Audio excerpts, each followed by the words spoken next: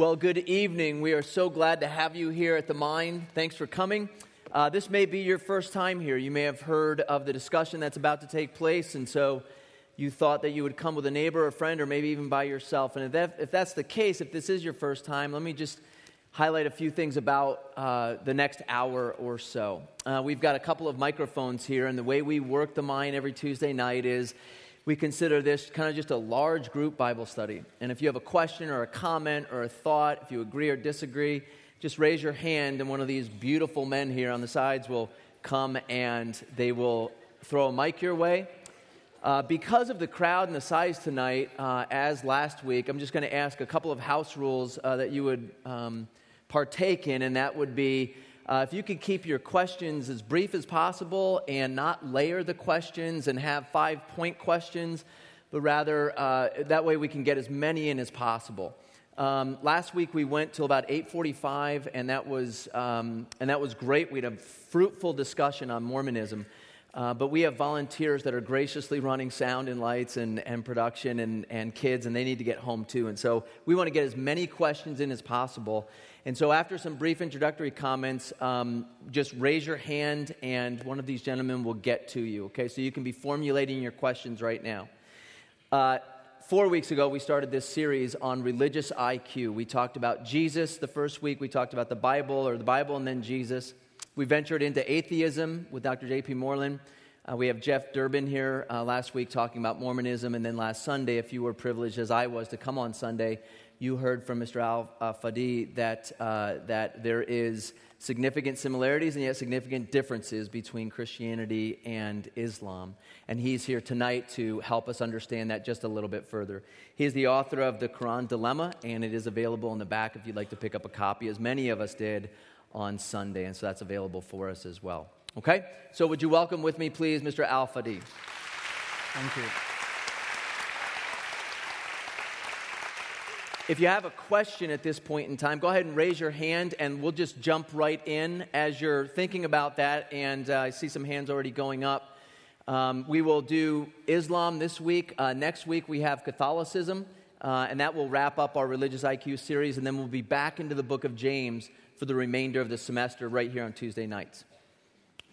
Ali, thank you very much for the Quran Dilemma. That is a beautiful work. It's very scholarly. It's well built. It is really a good resource. Thank you very much. You're welcome. Thank you. We're looking forward to Volume 2, by the way. Coming soon to a neighborhood near you. Good. You gotta let us know. Couple questions. I'm not going to pile them up too high. Muhammad dates the Arabic year 1 is 622, which was Muhammad in Mecca, or in Mecca. Okay. Now, you state in the book that there is very little written history to corroborate around that. Yet, from other sources, the history goes back to 3000 BC in the ancient languages, and all of those things have been studied. So why did it take, and the other part of this is, what was the pre-Islamic period before Muhammad started his prophecies? What was their religion? Okay. And is it part of the root? Very good. Good questions. By the way, I encourage the people in the back to ask questions because I like to see the young men running all the way to the back. But anyway, I'm not a troublemaker, by the way.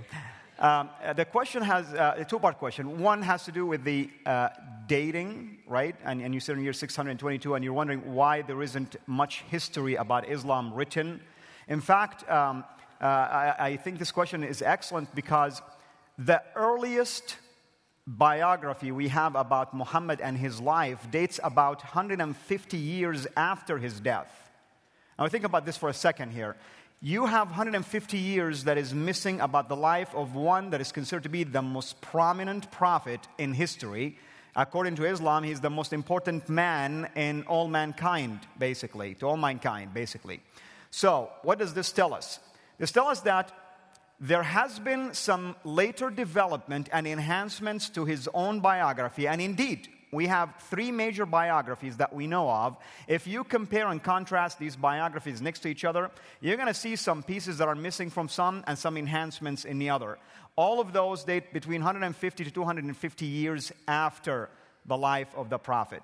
And now, give the dates just for people that... Of course, Muhammad lived. Muhammad basically was born in 570 A.D., became, at least announced himself to be a prophet in 610 A.D., immigrated to another city called Medina around 622 A.D., and died around 632 A.D. And I say around because we don't have anything to confirm these dates other than Islamic own history. So we have to consider that to be the most reliable source we have so far. And then add from 632 another 150 years before you start getting a real biography about his life. In fact, like I said, 150 to almost 250 years later, his own sayings and traditions and teachings known as the hadith, also the earliest collected hadith about 180 years after his life. And then from there's other collections that could date anywhere from 250 to 350 years after his death, basically. Now, why are these significant? You know, one of the chief arguments that a Muslim person raises against the Gospels is that they were written after Christ was ascended. You know that the earliest, basically, Gospel, according to manuscript evidence and discoveries, can be dated about 20 to 30 years after the ascension of Christ. Now, you think about it. 30 years or 150 years? Very tough question, right? I think I would go with the 30 years over the 150. Because if I'm relying on 150 that was mainly dependent on man's memory, then we do have a problem. Because the Gospels were based on a lot of eyewitness accounts. The book of Luke, or the Gospel of Luke, stated it very clearly that there were a lot of eyewitness accounts and a lot of writings that can help us understand the work and life of Christ. And I want to add one more thing, and before I address the second part, and I apologize, I don't want to be taking too much time answering, but I wanted to make sure it's educational as well. Another thing about the Gospels, by the way, if you go to 1st and 2nd Corinthians, Paul was talking to the church in Corinth and wrote to them before even the earliest Gospels were ever written. And he was talking to them about the church service, by the way. In chapter 11, for instance, and 12, he talks about the communion. And he talks about baptism and other things, which tells us that the church was already adapting these biblical principles and teachings and commandments from Christ even before the Gospels were written. So those are significant, by the way, when it comes to studying the history of the church and the history of what the church also had to adhere to in terms of the commands of Christ. Now, the second part of your question, you're going to have to remind me what it was. What was the pre-Islamic? The pre-Islamic. The pre-Islamic period. Pre-Islamic history also is very crucial, by the way, for a number of reasons. Islam built upon what was in existence before it started it. If you want to know what was the view of Islam on Christianity and its own understanding on Christianity, you will discover pretty soon in studying the Quran that the Quran was reporting heretical form of Christianity. Islam, for instance, thought that Christianity worshipped 3 gods. Islam also taught that Christ was actually created. That was a heresy that was in existence, by the way, and many people were excommunicated as a result of this. Islam taught the separation between the divine nature and the human nature of Christ. Yet, when it comes to the divine nature of Christ, it never believes that Christ himself is God. It believed that he was empowered by God when he was doing supernatural things. That was a heresy, by the way, in the church. Islam does not believe in the original sin. That's also a heresy that took place at least in the 3rd and 4th century. If you have studied church history, you'll know that St. Augustine have some debates with a man named Pelagians. And Pelagian never believed in the original sin. He believes that a human being is created sinless and then gets corrupted as a result of the culture and the environment around him. Now, that's amazing because according to Pelagian, if I want to take him seriously, no man in the history of mankind ever lived sinless. So you wonder, why do we always have to sin except for Christ? Islam believes the same way. It will tell you that a baby is born sinless, but it gets corrupted later. Yet it claims emphatically that the only person that was born sinless and lived sinless and died sinless, ascended to heaven sinless, was our Lord Jesus Christ. Another thing that Islam built upon was some of the Apocrypha teachings and stories that were reported in the Apocrypha books. So whether it's Jewish books or Christian books. For instance, the Quran teaches that Jesus used to create from mud birds and images of birds and breathe life into them. We do not find this in the Gospel or our Bible, basically. Where did Islam come up with this story? Well, there is something called the Gospel of Thomas. That's where Islam got the story from. The Quran teaches that Jesus spoke right after his birth as a baby, basically. In the manger, basically. He spoke and was defending his mother and her integrity and her reputation. Where did Muhammad and the Quran get this idea from? We have some Gospels known as the Gospels of Infancy or the Gospel of Arabia. So that's where Islam borrowed this idea from. Jewish teachings and teachings like the Midrash, the Talmud, and other books, Muhammad borrowed from them some of the dietary rules, some of the rituals.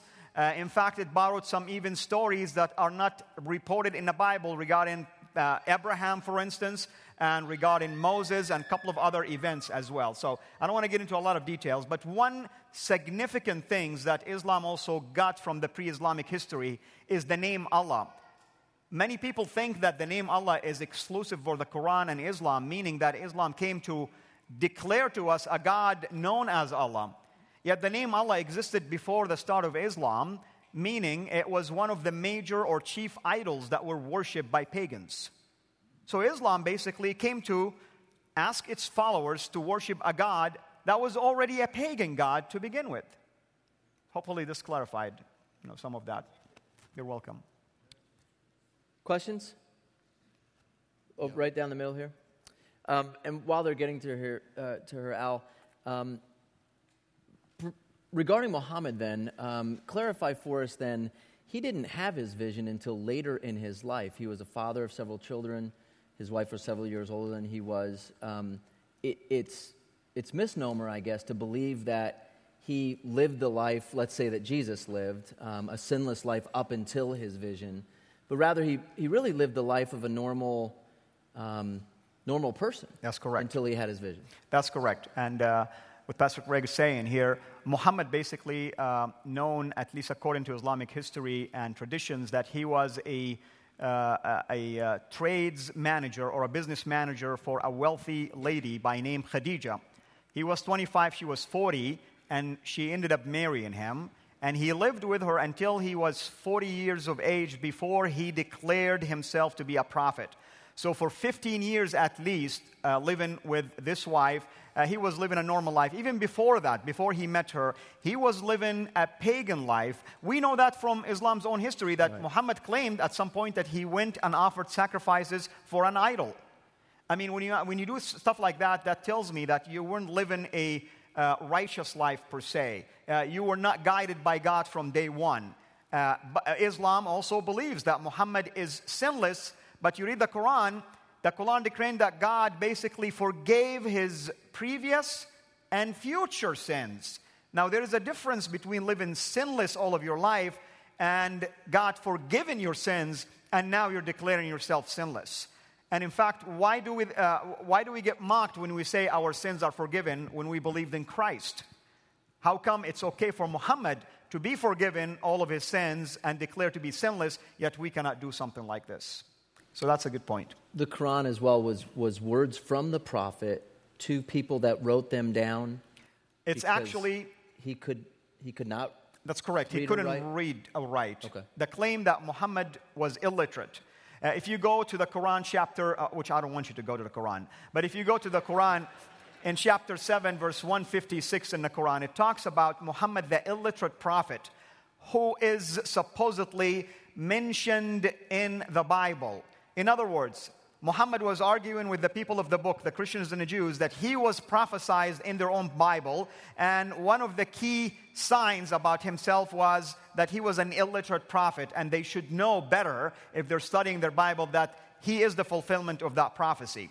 Now, I'll give you a prophecy that comes so close to at least agreeing with what he says, but it's taken out of context.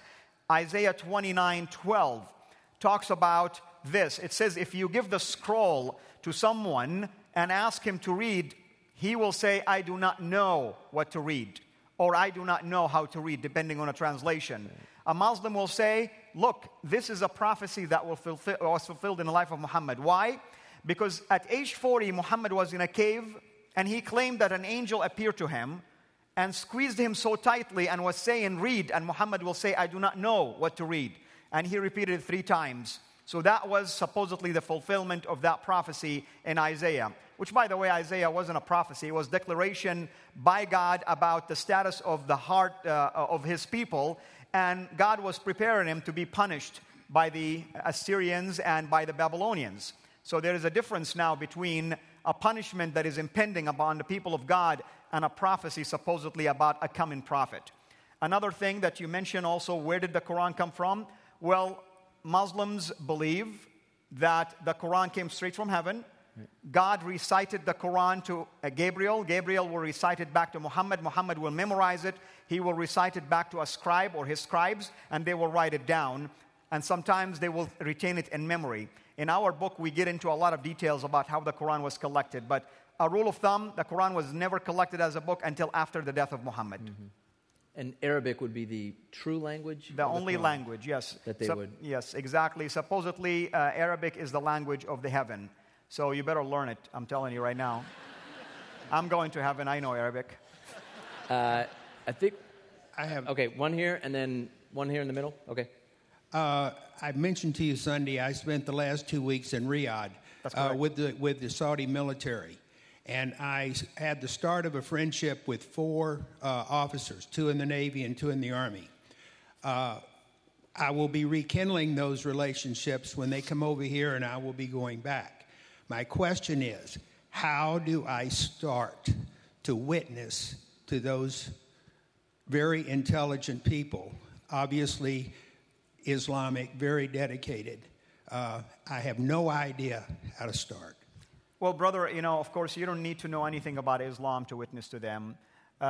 You need to, of course, as a godly man, and I can tell you are, your life should be a testimony to them. I always encourage people to be inquisitive. Ask questions. How is salvation in Islam? And talk about that. Who is Jesus in Islam? And talk about that. Try to always plant seeds, fill in any gaps, and help them see and hear for themselves, and hopefully, and pray, of course, and ask others to pray, to the point that they are maybe hungry to get a copy of the Bible, for instance. Maybe they want to read for themselves. Trust me, sometimes those intelligent religious people are the ones that will surprise you and ask for a copy of the Bible and be willing to have a dialogue than the ones that don't know anything about their own teaching. So that's what I encourage you to do. Prayer is very important. Thank you. In the yes, back, ma'am. And we'll go to the middle and then the back, actually. I have to ask the question of, and I know you have a good sense of humor being here in America, but the thing with what you get in the end when you die, besides the 7 virgins, that came in. What do you get? When you die, what besides these virgins that I hear about, what does your God offer you that makes the religion grow so much? Very good question. Let me talk about the doctrine of death in Islam. Islam teaches that a person lives 3 lives. You live a life on earth after your birth until your death. Then there is an intermediate life in the grave. And then there is the final eternal life in heaven or in hell. The life in the grave, usually it's a representation of what your life in eternity would be like. Yet still there is no assurance. When someone dies, it is believed that 2 angels are going to appear to him and ask him a set of questions. And based on the answer he's going to receive, he might be punished or might be rewarded. And will be showed through a window into heaven and be told this could be your place in heaven if you make it to heaven, and another window that will look into hell and will be told this could be your place and your final abode in hell if you go that far. Now, if a person didn't die as a martyr, then he will be judged according to his deeds. Good deeds, bad deeds will be weighed on a scale. If the good deeds outweigh the bad deeds, that doesn't mean that you are automatically into heaven. It is still up to God to decide that you will go to hell or you will go to heaven. It could be, according to Islamic teachings and Muhammad's own teaching, it could be that a person would live all of his life as a righteous Muslim and will do one bad deed that will be displeasing to God, and because of that one bad deed, God can send that person to hell, whether for a temporary period or for eternity. So there is no assurances. You need the mercy of God, basically. So salvation in Islam and grace and mercy don't happen until after you die and you are on Judgment Day and faced with God. It's not like you get it right now. There is no assurance right now here on earth. If you make it to heaven, it is taught that there are different levels of heaven. If you're a martyr, that's the only time you're guaranteed the highest level of heaven. There'll be no judgment. Your bad deeds will be wiped out completely. Only your good deeds will count. And you will receive the supposed 70 virgins. And you will receive also mansions and rivers of gold and many other things, basically. That's the claim. Quran is filled with those stories. Now, remember, brother, you asked about the influence of pre-Islamic history. Islam and the Quran borrowed those kind of images of the heaven from Persian teachings and writings. Those existed in the Zoroastrian religion, basically. They would have writings about how heaven would look like. In fact, those same Zoroastrian religion teachings, which is the Persian, old Persia, basically, talked about virgins in heaven. The word used is hur. Now, there is someone who might argue that the word hur is an Assyrian word that means graves. So it's a grave, basically. It's not a wide-eyed, open-eyed, virgin. So, in other words, those people could be bombing and killing themselves for basically some grapes, a vineyard, or something like that. I mean, that's a surprise, really, if they ended up there and found out that it's only a vineyard. So no one really knows for sure. In fact, the tradition that they are going to receive 70 virgins is a weak hadith, so it's not even supported. It's just someone who came up with this, and they claim Muhammad said it. There are no enough evidence to support that this hadith was authentic. So hopefully that answered that question. I know we have someone in the back. My question was pretty much the same thing, but I heard your answer was pretty much like, this is what he's going to get. But you never hear much about what women and children, what right. they're going to get. So I guess my question would be the other part of that is, since women are really supposed to be, I guess the word would be submissive and to be kind of lower than a man, what's in it for them, or what do they believe? Okay, I'm going to share certain things about the teaching of Islam and about women, I should say. First of all, if you're a female, I hope I'm not going to offend you by what I'm going to say. Second of all, if there is a female Muslim in here, I really hope and pray that you are listening very carefully to what I'm saying and go and investigate it for yourself, because I'm not making up stories here. It's all coming from Islamic traditions. The idea that a woman in Islam is equal to man is nothing but a laughable idea, simply because the Quran is very clear when it comes to where women stand and where do they basically their status in relationship to a man. I'll give you an example. In chapter 4 of the Quran, known as the chapter of women, that's its title. Chapter 4, verse 34, starts by saying, women are less degree than men because the man is the provider for the household. So that's the classification.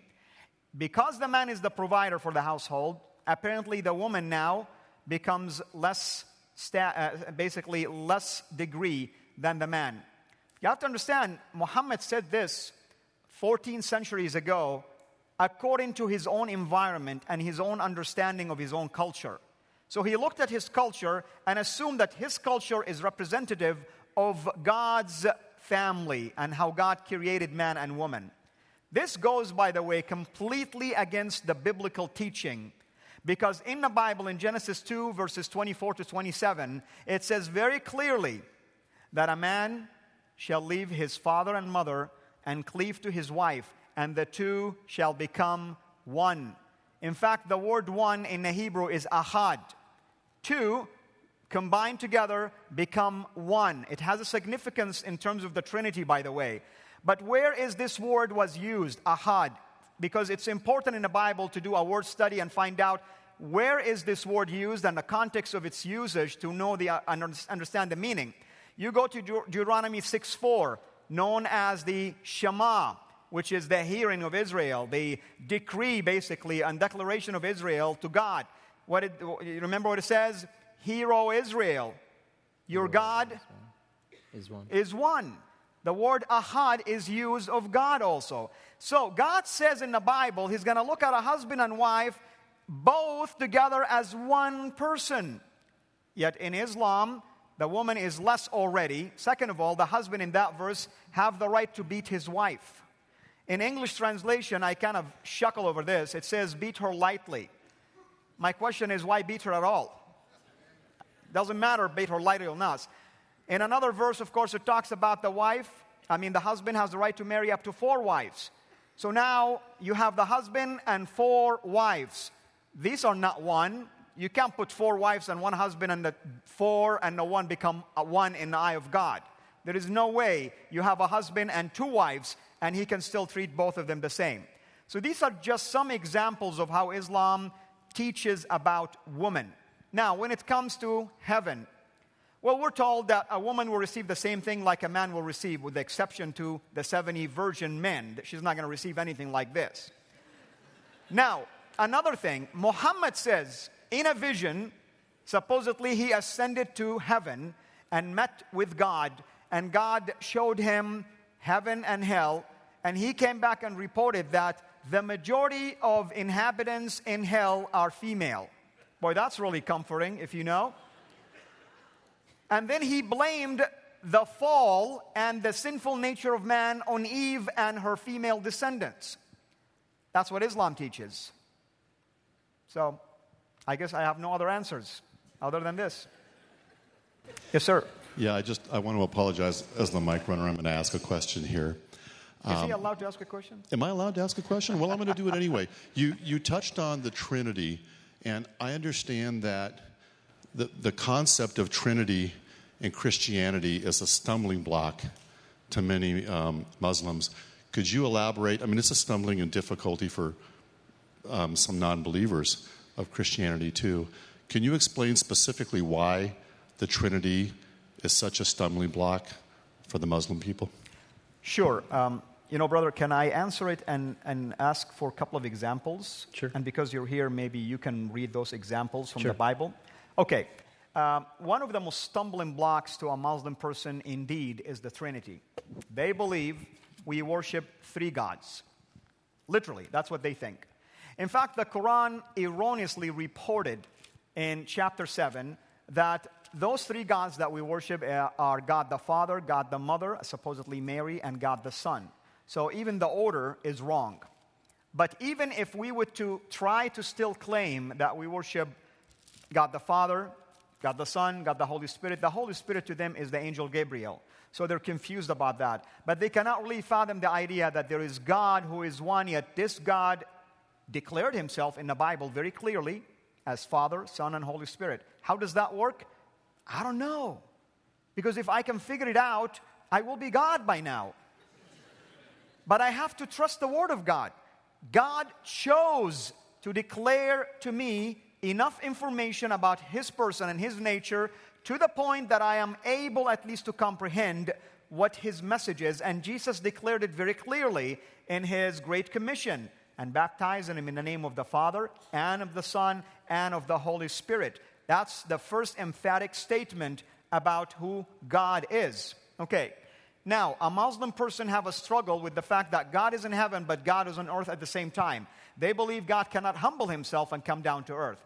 They believe God cannot be on a cross, because if God is on a cross and dies, who's running the universe? Now, this is really shallow understanding, by the way, of the nature of God.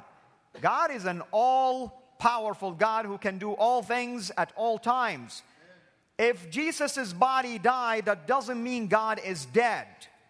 In fact, the argument goes like this. The Quran reported that God appeared to Moses in the bush. That's the Quran. Well, if God appeared to Moses in the bush, who was running the universe at that time? You see? I mean, you have to really use the same argument here. Now, I have another thing. I've been using this a lot lately, and it's a very stumbling block to a Muslim person because they don't have any answer for it. A Muslim person, according to the Quran, believes the Quran is the Word of God. Majority Muslim scholars and theologians do not dare to say the Quran is created. They say the Quran is the eternal Word of God. In other words, it's existed for all eternity. The Quran says that it is existed for whole eternity in what is known as the preserved tablets in heaven. Think about this for a second. I am God sitting on a throne, and there is a tablet. In fact, there is a tablet right here next to me right now. It's called an iPad. So here is I am, and you have a tablet that have my words that is inseparable. Okay, this is my word and inseparable. But that doesn't make me two distinct persons right now. God and the tablet that have my word. Right? And to top it, my word on the tablet now is down on earth in the pages of the Quran. In other words, it was incarnated in the Quran. So doesn't that make God, Allah, three-person now? God, the tablets, and the Quran? And you're telling me my Trinity is difficult to understand? You see, that's another way sometimes to try to ignite thinking in the heart and mind of Muslims. I ask this question, by the way, over Facebook all the time. Not a single answer so far. Seriously, for 3 months, not a single answer. Not even one daring to explain it to me. There is no answer for these things. You cannot even answer it. Now, brother, I'm going to show an example about you have to believe in the Word of God. You have to believe in the Bible. And I'm going to show you right now how amazing our God is. Our God is one, by the way. In the beginning, God, Elohim, the I am, is a plural. That's the plural form basically in the Hebrew. God is telling us from get-go, guess what? I'm different. I'm one, but I'm not the one that you're thinking. I am completely different. So can we take a couple of minutes to try to show something? Sure. Very good. I love iPads because they're quick. So you all should get one. But anyway, that was my commercial thing for iPad. Yeah. So let's go, for instance, to Isaiah chapter 6. And please write down these things if you want. Is it recorded, by the way? Can people get this? Yeah, it's podcast. Okay, so you don't have to write down anything. So if you go to Isaiah 6, and kindly read from verse 1, because I want it to be in context. Sure. From verse 1 until you get to verse 8, and there is a prophecy said there. Sure. But let's read from verse 1. And I apologize, this will take about 5 minutes, but it's really important to explain. Isaiah chapter 6, starting in 1, in the year that King Uzziah died, I saw the Lord sitting upon a throne, high and lifted up. The train of his robe filled the temple. Above him stood the seraphim. Each had 6 wings. With 2 he covered his face, with 2 he covered his feet, with 2 he flew. And one called to another and said, Holy, holy, holy is the Lord of hosts. The whole earth is full of his glory. And the foundation of the threshold shook at the voice of him who called, and the house was filled with smoke. And I said, Woe is me, for I am lost, for I am a man of unclean lips. And I dwell in the midst of a people of unclean lips, for my eyes have seen the King of the Lord of hosts. Then one of the seraphim flew to me, having in his hand a burning coal that he had taken with tongs from the altar. And he touched my mouth and said, Behold, this has touched your lips. Your guilt is taken away, and your sin is atoned for. Verse 8, and I heard the voice of the Lord saying, Whom shall I send? Let's stop right here. Did you hear what he says? I heard the voice of whom? Of the Lord. Then I heard the voice of the Lord. All right? Capital L-O-R-D. Yahweh. Okay? Very good. And who will go for us? Then I said, Here I am, send me. And he said, Go and say to the people, Keep on hearing, but do not understand. Keep on seeing, but do not perceive. Make the heart of this people dull and their ears heavy and blind their eyes, lest they see with their eyes and hear with their ears and understand with their hearts and turn and be healed. That's the prophecy. So God told Isaiah, Go and tell my people this prophecy. Now, who did Isaiah hear? The voice of who? The Lord. The Lord. This is Isaiah chapter 6, starting from verse 8, right? Okay, so now let's go to the book of Acts, chapter 28, the very last chapter in the book of Acts. Now, you all know that Paul was a Pharisee, right? If you don't believe me, go to the book of Philippians chapter 3, and you'll see that he gave you his resume over there. In fact, he said he's a Pharisee of Pharisees.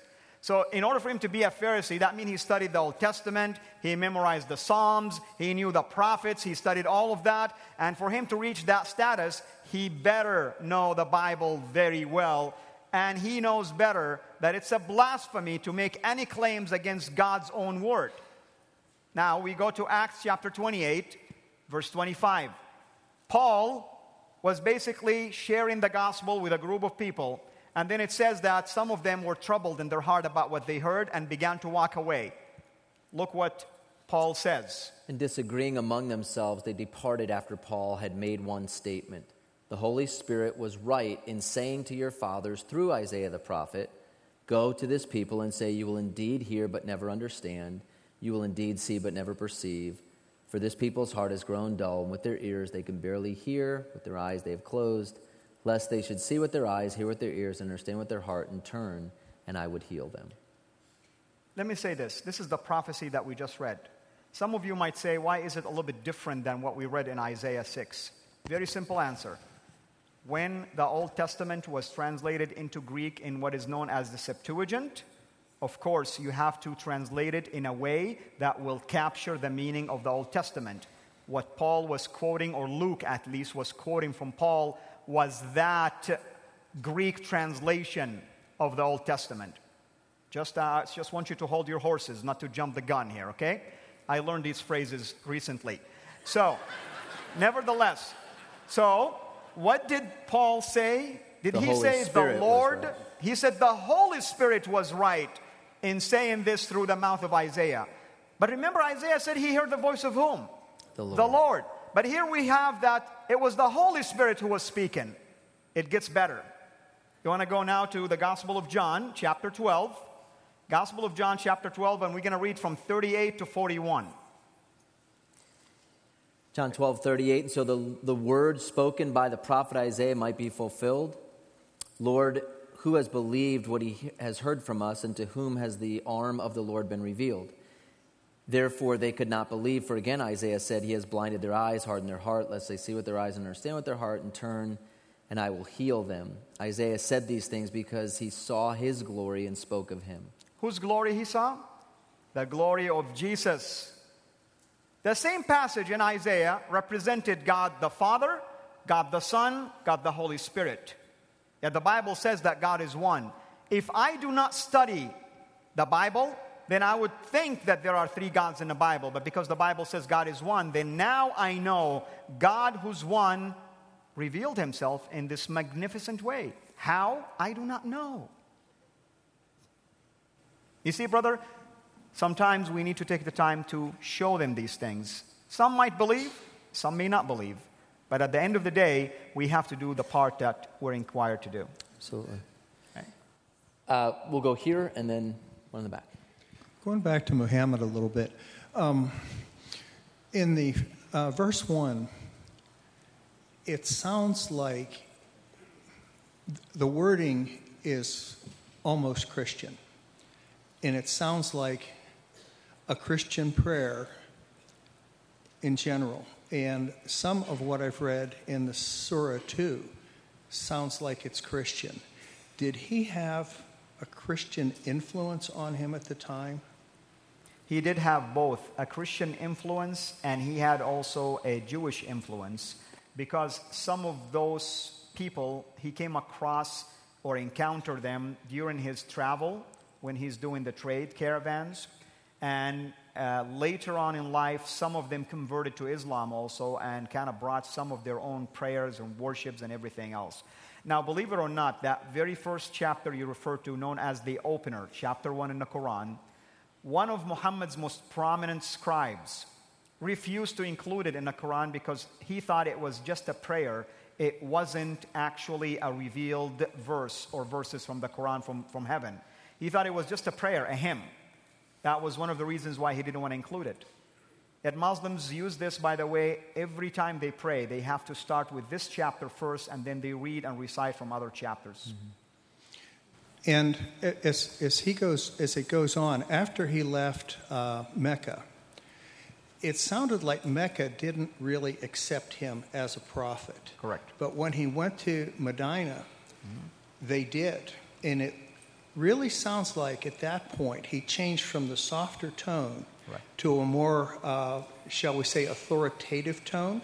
Right. Was that because of the politics of the time that he was rising to? Or was this a revealed thing? Yes. Muhammad, after serving in Mecca for 13 years, his people refused to accept him. His people were the Arab pagans. That was the dominant residents in that area. Then he moved to Medina, and in Medina, the Arabs were minorities. The majority were Jewish tribes. And the Arabs, of course, needed a leader, and they heard already from the Jewish people that there is a prophet to come, according to Deuteronomy 18:18. So the Arabs thought it could be Muhammad. That's the prophet that they're waiting for. So they brought him. They gave him made a covenant with him that they are going to support him and follow him. And all of a sudden, Muhammad became now not only a prophet and a religious leader, but now he's a political and a military leader. And in order for him now to become a head of a state, he has to provide for his people. And he started it by raiding caravans of his own people in their way to north or coming south. Why? Because he claimed that because they kicked me out of my town, then I'm justified now to steal from their caravans. And as he was stealing people as slaves, stealing money and products and other things, of course, he became rich. And he would distribute that wealth and basically as an award to his own people. And from there, Muhammad began to change his tone. He turned against the Jews when they did not accept him and refused to accept him as a prophet. He began to kick them and annihilate them, basically, kick them out and annihilate them in battles and killing them. And at the end of the day, whenever Muhammad came up with a command earlier, he changed it and claimed that it was God who was changing those commands. That's what is known in our book, by the way. We titled it as abrogation, or the doctrine of cancellation. In other words, God will say one thing and later will change that very command. This goes against the nature of our God, by the way. And one final point. When they finally wrote down the Quran, it was in native Arabic. But then it was translated, at least in part or maybe completely, to leave out the diacritical marks and the punctuation. Do you think that was an act of the Holy Spirit? I have no idea. I mean, it just seems like they committed intellectual suicide or credibility suicide with doing that, because it really does throw a real question mark over the whole deal. Sure. Now let me comment a little bit about what the brother is talking about here. Arabic language is a Semitic language, and it's very crucial in Semitic languages, at least, that you have dottings, pointings, and markings to be able to pronounce a word correctly. And as you pronounce it and write it correctly, the meaning of that word would change. So let me say that if I were to use a word without those dots, just with 3 letters, and change the locations of those dots, I can end up with at least 32 to 33 different meanings.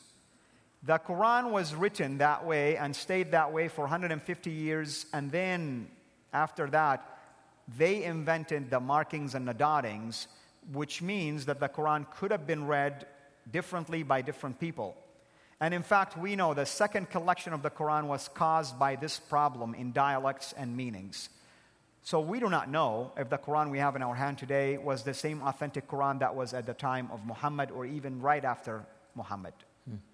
Okay. Al, growing up as a faithful Muslim, just give us an insight into what was the daily life like? Did you follow the 5 pillars? Was that kind of on the forefront of your activities, 5 prayers a day, the alms tax, the fasting during the Ramadan? Did you make I knew you grew up in Saudi Arabia. Did you make the journey to Mecca? Did you make the Hajj? I mean, how important is that? Because to follow that would seem to be a sign of obedience, and yet they're pretty difficult to follow day in and day out. No doubt about that. A Muslim person is required, or actually declared Muslim automatically, if they would confess that there is no God but Allah and His messenger is Muhammad, and they begin to pray. Why is the prayer? Because it's a public, basically, confession that you're going to the mosque and now you're praying. After that, a Muslim, of course, is required to stick to the other pillars. There's 5 pillars. Basically, the shahada or the announcement is 1. Prayer is 2. Fasting during Ramadan is 3.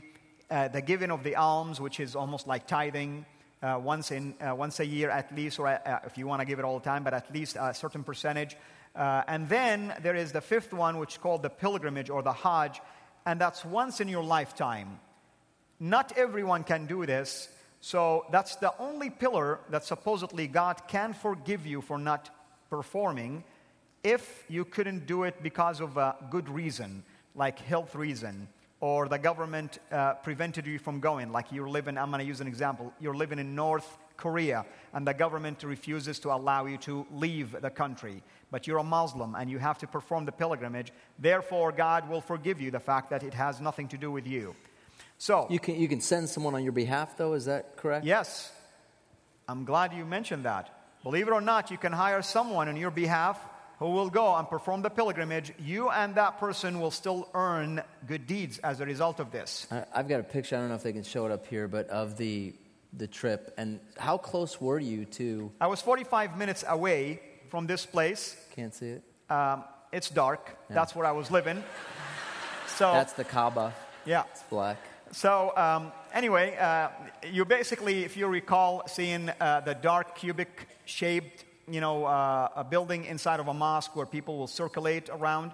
That's the Kaaba in Mecca. That's what is known the Holy Mosque in Mecca. And people, if they pray, of course, not all Muslims, by the way, pray daily. Not all of them are that religious. But when they pray, they have to face that direction. As a religious person like I was doing these things all the time. Prayer 5 times a day, facing Mecca. And if I pray at home, it's not as good as praying in the mosque. Praying in the mosque, you earn more degrees for the same prayer. But if you go to the Grand Mosque, you earn what is equivalent to 100,000 times more the regular prayer at home, or in the mosque. So that's why it's important to always accumulate deeds in Islam, because you need them. I mean, I think Allah owes me a lot of good deeds. I mean, I definitely. So that's basically the life that I live. Now, as I said, not all Muslims can keep up with this. Some of them will tell you, I'm really not a good Muslim. I know that. But in their mind, they still think that they can do one good thing in their life and God will be pleased with them and still send them to heaven.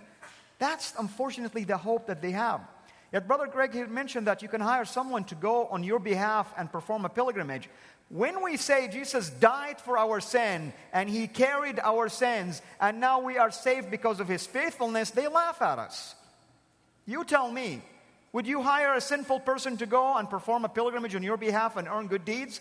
Or can you trust on a sinless person who is Christ, that God declared Him to be our righteous sacrifice?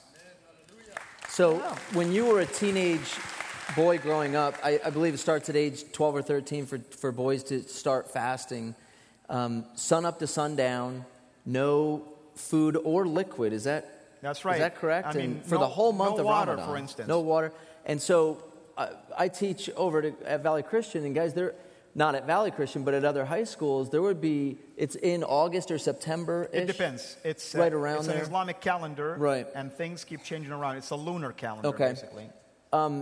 There would be kids going to football practice, that couldn't have, if they were faithful, you can eat all the way up to sunup, and then you have to abstain from food or drink all the way throughout the day till sundown.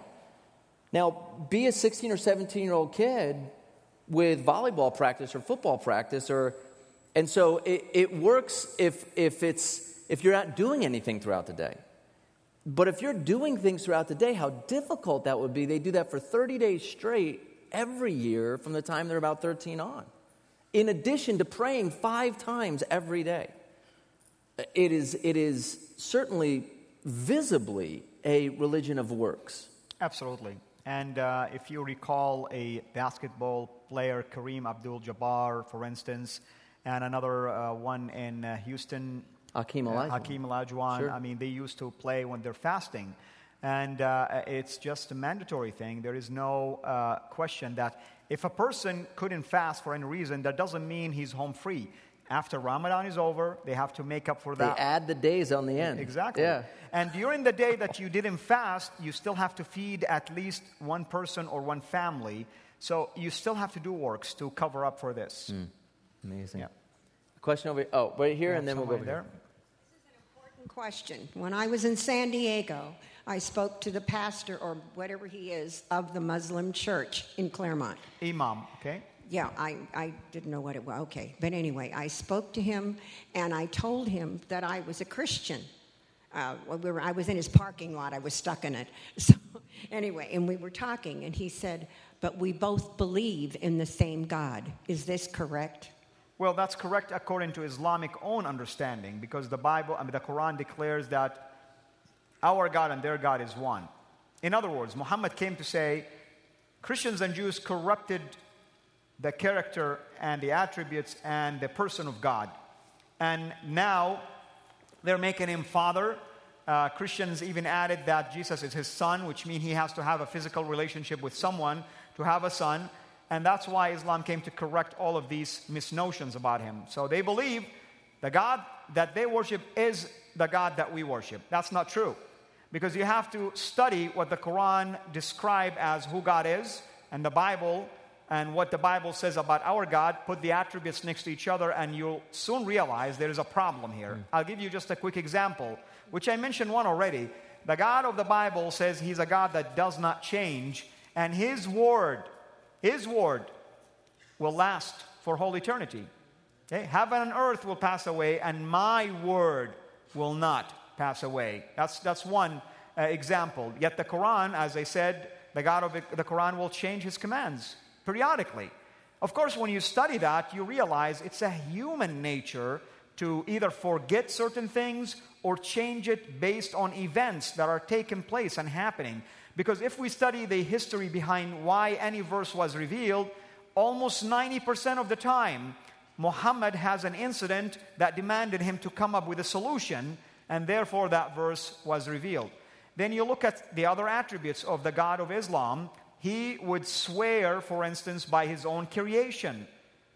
Yet the God of the Bible says there is no greater name than his own. He will not swear by anything else other than his own name, his own nature. Because if you swear by something else, that means you make that something else to be holier and greater than God himself. These are just two quick examples about that. If you go to a website called answering-islam.org and type comparison between Allah and the God of the Bible, there is a number of excellent articles written on that. Thank you. You're welcome. We'll go right over here. Where? Right over here to your right. There seems to be just as much infighting in Islam as there is with the rest of the world. And that's, I believe, between Shia and Sunni Islam. Can you describe The difference what that's all between about? the two? What all that fighting is about?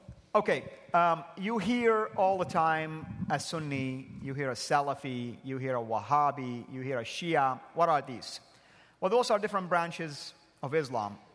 The two well-known ones are the Sunni and the Shia. Sunni represent about 85% of Islam's worldwide population of 1.5 billion, so about 85% of that.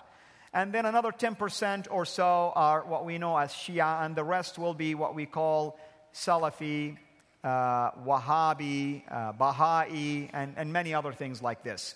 And Sufi, I'm sorry. So other things like this. So basically, who are the Sunnis? The Sunnis are the ones that pretty much ascribe to what I shared with you, the 5 pillars. You know, they believe in one God, name Allah, Muhammad his prophet, praying 5 times a day, fasting, giving alms or tithing, basically, and performing pilgrimage, praying towards Mecca, visiting Mecca. That's what they believe in.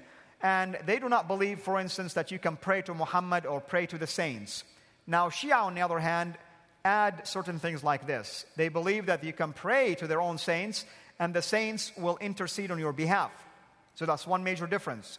They believe you can go and perform a pilgrimage at a shrine of one of those saints. You don't need to go to Mecca. You can go just to a shrine and perform a pilgrimage and still earn good deeds for doing so.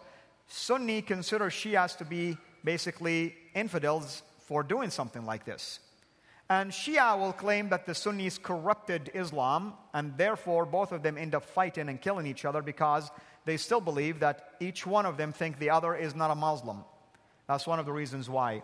Now, when we talk about Wahhabi and Salafi, now we begin to talk about more rigid forms of Sunni Islam.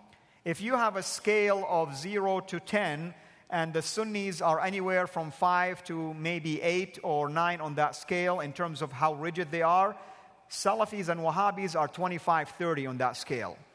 They're that kind of rigid, basically. There is no room for gray areas, either black or white. Al, is the modesty for Muslim women going away, or is that just regional, depending on what they wear and how they keep a modest look? But more and more women are starting to reveal themselves. Is that optional for them? Or yeah, no, modesty is mandated by the Quran, and it's not an optional for a woman. In fact, many of them, unfortunately, get insulted and attacked if they are caught not wearing the hijab, even abroad. I mean, if a Muslim man knows that this woman talking to him is a Muslim, he will rebuke her for not dressing up nicely.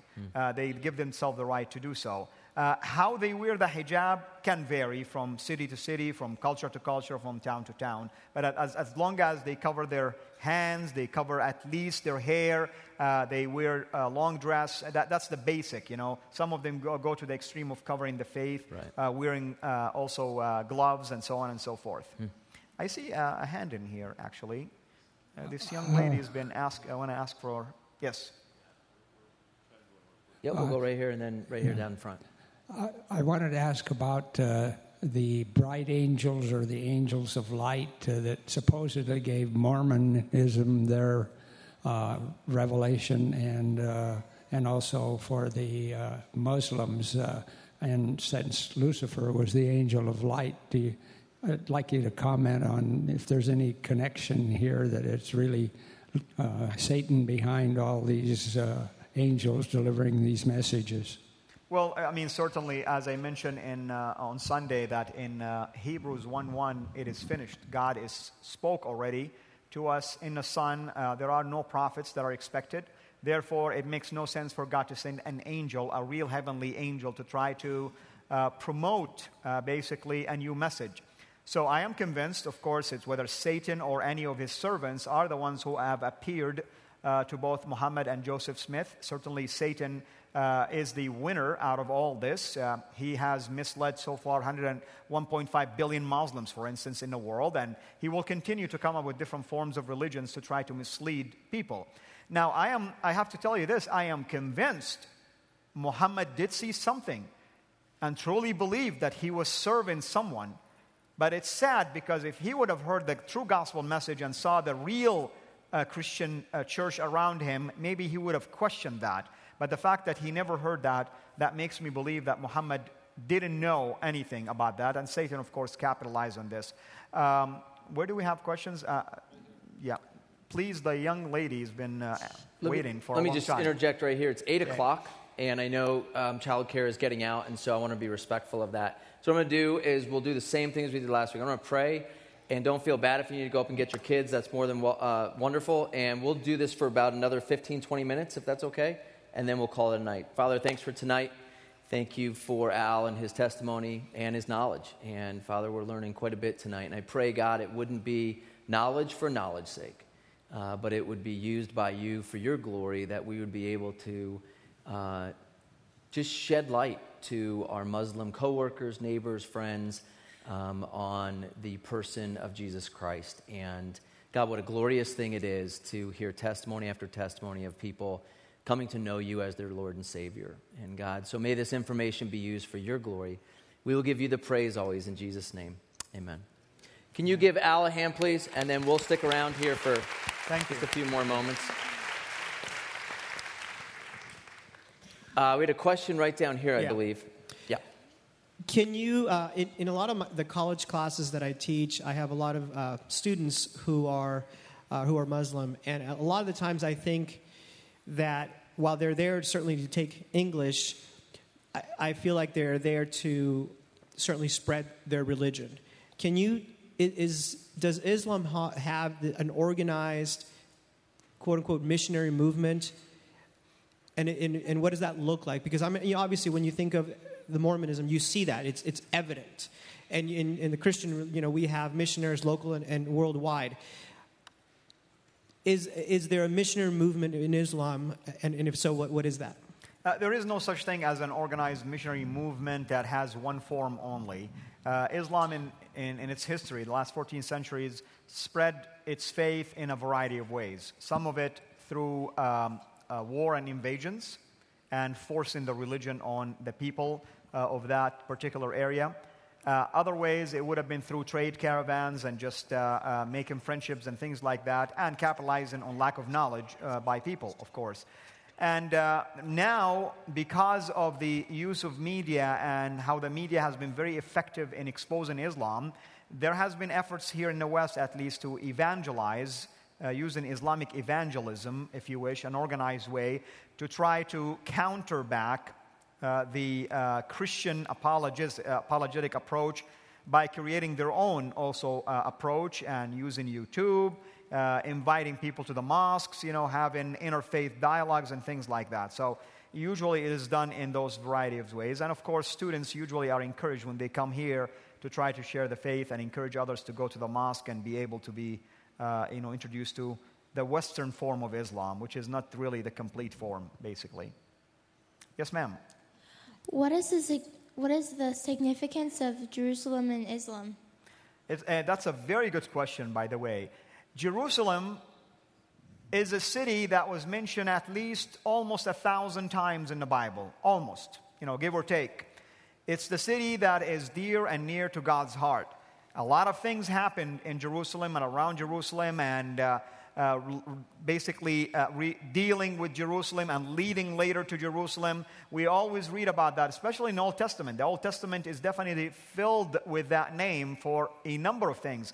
In fact, one of the downfalls of the kingdom of Israel, the southern kingdom, after the Assyrians around 721 AD, basically came and wiped out and took to exile the northern kingdom, which is Israel, the southern kingdom of Judah or Judea, basically. The downfall of that they truly believed God is going to protect him because of Jerusalem. They thought God will never allow anyone to come in and take them out of Jerusalem. And yet, of course, we know the rest is history. In 586, at least the third wave of exile came in, and Nebuchadnezzar basically destroyed Jerusalem, and Daniel was one of those people that were taken at that time.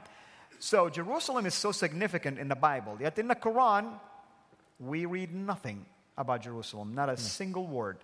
But the only thing we know is that Muslims are hung up on the idea that Jerusalem belongs to them because there is a mosque built there, that they believe that Muhammad, when he went to heaven, he stopped there and he prayed at the Dome of the Rock, and therefore now building the mosque means that this is their territory and it belongs to them. Thank you for the question. Yep, we'll go here and then right over here. I actually have two questions. One is, how do Muslims see Jesus Christ? What do they see him as? I mean, we see him as our Lord and Savior, but how do they see him? Muslims see Jesus as a prophet who came before Muhammad, and he served for a number of years. He was supposedly a Muslim prophet who was sharing pieces of Islam with his own people.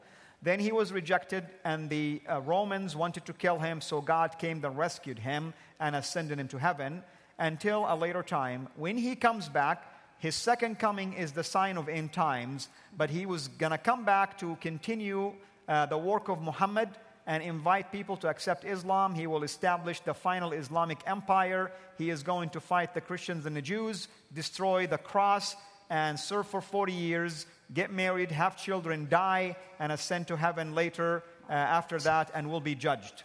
That's basically who is Jesus of Islam. He's mentioned several times in the Quran. He is mentioned at least over 90 sometimes More in the Quran. times than Muhammad. More times than Muhammad. That is very true. And then the other question is, we get a lot of misconceptions about Muslims via the news and just stuff like that, you hear a lot about jihad. How is that actually in the Quran, and what do they really mean by it? Jihad is the number one issue that splits not only just us and Islam, but splits Muslims too. There's a lot of moderate Muslims that they believe jihad is something that is being misinterpreted by the jihadists and the radicals. And they think that the jihadist form of interpretation of the Quran is wrong. They take some verses literally, and they assume that it applies for today. And any verses found in the Quran, which there are verses that ask people to go and fight and spread Islam, they say those were just eventual verses that applied back then. Yet I can tell you this, the jihadists are the true followers of Islam, and they are correct in their interpretation. Islam teaches that in order for Islam to be supreme, that someone has to spread that faith and fight for it until there is no God but Allah and no religion but the religion of Islam. Explain what a jihad is then. A jihad, you're going to hear all the time that means struggle, and many times they're going to say it's only a spiritual struggle. Well, that's true. Jihad is used for that, but the actual jihad, if you study it in the Quran itself, in fact, I have a book, by the way, outside that have a chart showing you how many times in the Quran the word jihad and a command to fight was mentioned. And you're going to see in the Quran, at least in the Medinan Quran, over 1/3 of the Quran promotes that. But you study the history of Muhammad, almost 2/3 of his life was invested for jihad, basically. It's the physical jihad, the fighting, the killing, the subduing people, and bringing him to submission to Islam. Right over here. Hi. Hi. Is it true that the Quran says to fight and slay pagans or Christians? Yes. Chapter 9 of the Quran teaches that. So if that's so and they believe that Jesus was a prophet, then a prophet is good, then why would they slay people who believe in Jesus Christ? Is it because we believe Jesus Christ, of course, is our Savior, and it goes against what they believe? Because they tell you Jesus didn't declare himself to be a Savior. He didn't declare himself to be God in the flesh. He never declared himself to be the Son of God. It was Paul and New Testament writers and others who twisted that truth, and therefore Muhammad came to correct that. In fact, in the Quran, they have verses from Jesus himself stating that he never declared himself to be that way. So that's why they think we're not worshiping the true teaching of Christ. We are just worshiping a twisted version of Christianity. So then how do we address Muslims then here in America who, that's bad, you know, if that's their goal and if that's what the Quran says, we're Christians, we shouldn't fear that. But the truth is that's what they believe to do, then how do we address that? We have to correct their view. Like I said, one of the things that opened my eyes is I realized that people are not born Christians. To be a believer in Christ, that means you have to make a confession to follow Christ. That's something that I never heard before. We need to show them what the Bible teaches about Christ and the teaching of Christ himself. But of course, we have to also work with them to believe that the Bible is the Word of God, because oftentimes they claim it's corrupted. So we got our work cut out for us. We have to start somewhere, and we have to try to work with them to understand that the Bible is the Word of God. And if it is the Word of God, then let's look at what the Word of God is teaching and Christ's own sayings about who he was. And only then, you know, hopefully God will open their hearts and their minds to be able to accept that. But if they refuse, then they're still hung up and confined to their own belief system, which is, like you said, is very difficult to basically approach and go inside. Right here in the middle. Okay. I worked with a Muslim, and he told me that he couldn't eat pork and he couldn't drink alcohol. Where does that fall under? Is that it's not a pillar? Is that a rule, a law? Now, what was the first thing he couldn't told eat you? Pork.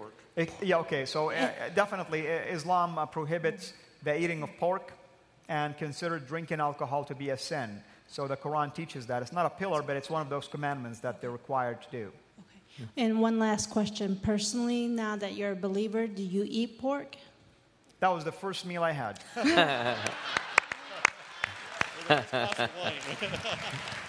Pork chops. Pork chops. Yeah. Look, Why don't we got one more question down here, young man down here, and then we'll wrap it up tonight. As Mike's getting down there, again, the Quran dilemma, obviously, it's worth reading because what you're hearing tonight verbally is in here literally, and so I'd pick it up, copies out in the lobby. And then before everyone takes off, Pastor Tom handed me this note. There's been an extremely large earthquake in the Solomon Islands, and I have to plead ignorance here as to where that is, but 8.0 on the Richter scale. And so we'll take one more question, then we'll pray for this situation. Okay, so I was just curious, what exactly happened to Muhammad's wife and kids? Like, did they believe him, or did they think he was crazy, or what happened to them? Good question. Actually, none of Muhammad's wives ever went against him. In fact, his first wife, Khadija, is the one that encouraged him to declare himself to be a prophet. And I'm glad you asked this question. We wrote about it. And the story went as Muhammad, after he was in the cave, and the angel of light appeared to him, Muhammad was terrified. Why? Why would Muhammad be terrified? Every prophet in the Bible, when they have an encounter with an angelic being, they had an assurance, do not be afraid. Yeah, Muhammad was terrified. Went home, he thought he was demonically possessed. By the way, in those days, to be demonically possessed, it's really bringing shame to your tribe and your family, because it was very common that people could be possessed by demon spirits. So his wife told him, I don't think you are demonic possessed. You're a good man. However, if the same being appears to you, please let me know. And I'll close with this story. And when that being appeared to him one time when she was basically with him, he said, I see him. She said, okay, put your head on my left thigh. He lied down and did that. She said, do you see him? He said, yes. She said, turn around and lie on my left thigh. Do you still see him? Right thigh. He said, yes. She said, okay, sit in my lap. Do you still see him? He said, yes. She said, okay, I'm going to do one more thing. She lifted her dress and she said, do you see him? He said, no. She said, praise God, this is an angel, because angels do not like to see women naked. Therefore, you are a prophet of God. That was it. It was a very simple test, by the way. You men should try it all the time. Yeah. Yeah, let me close with this, guys. A lot of us, we step out in faith every now and then. We risk little, if we're being honest with ourselves. As Christians in our culture today, we don't have to risk much. And yet, Al, you've risked everything. You've had, as you mentioned on Sunday, your family disown you, and writing this book and having threats against you. You're risking everything even just to be here tonight. And so we are honored to have you here. Thank you so much. We're continually praying for you and the ministry that it would go forward, and that God really would make some inroads in this massive religion that is really making inroads here into America by the day. And so we want to definitely continue to pray for you. Al will be at the table out there, I believe, signing books. And so let's pray. God, thank you so much for tonight. And Father, we thank you that the work is still yet to be done. Father, for any of us in here tonight that think that we've arrived or there's nothing to do, God, I hope tonight was an inspiration and motivation, maybe a conviction, that there are millions upon millions of people that need to hear the good news of Jesus Christ. Maybe they're living right next to us. Maybe they're working with us. Maybe they're going to school with us. And Father, for someone to claim the name of Allah or the Prophet Muhammad, for someone to claim the Quran as the authoritative word of Allah, Father, we need to love on them and share the great news of Jesus Christ, that their sins can be forgiven and that they need not live by a life of works, but Father, they can have a right relationship with their Heavenly Father. And so God, inspire us, motivate us. May we read Al's book and other material that will help inspire us as well. But more importantly, Father, may we just read the Word of God and be inspired by what happened to us on the cross, and that our sins were taken away, and may we live in that freedom even as we leave tonight. Father, we lift up these people that are experiencing tragedy all around them in the Solomon Islands. Father, we lift up their families to you, loved ones that may not be with them right now. We pray, Father, that we would do what you place on our hearts to give aid and at the very least just continue to pray for this situation. We'll give you the praise and glory this week, Father, in your name. Amen. Thanks for coming tonight, folks. We'll see you next week. Catholicism next week.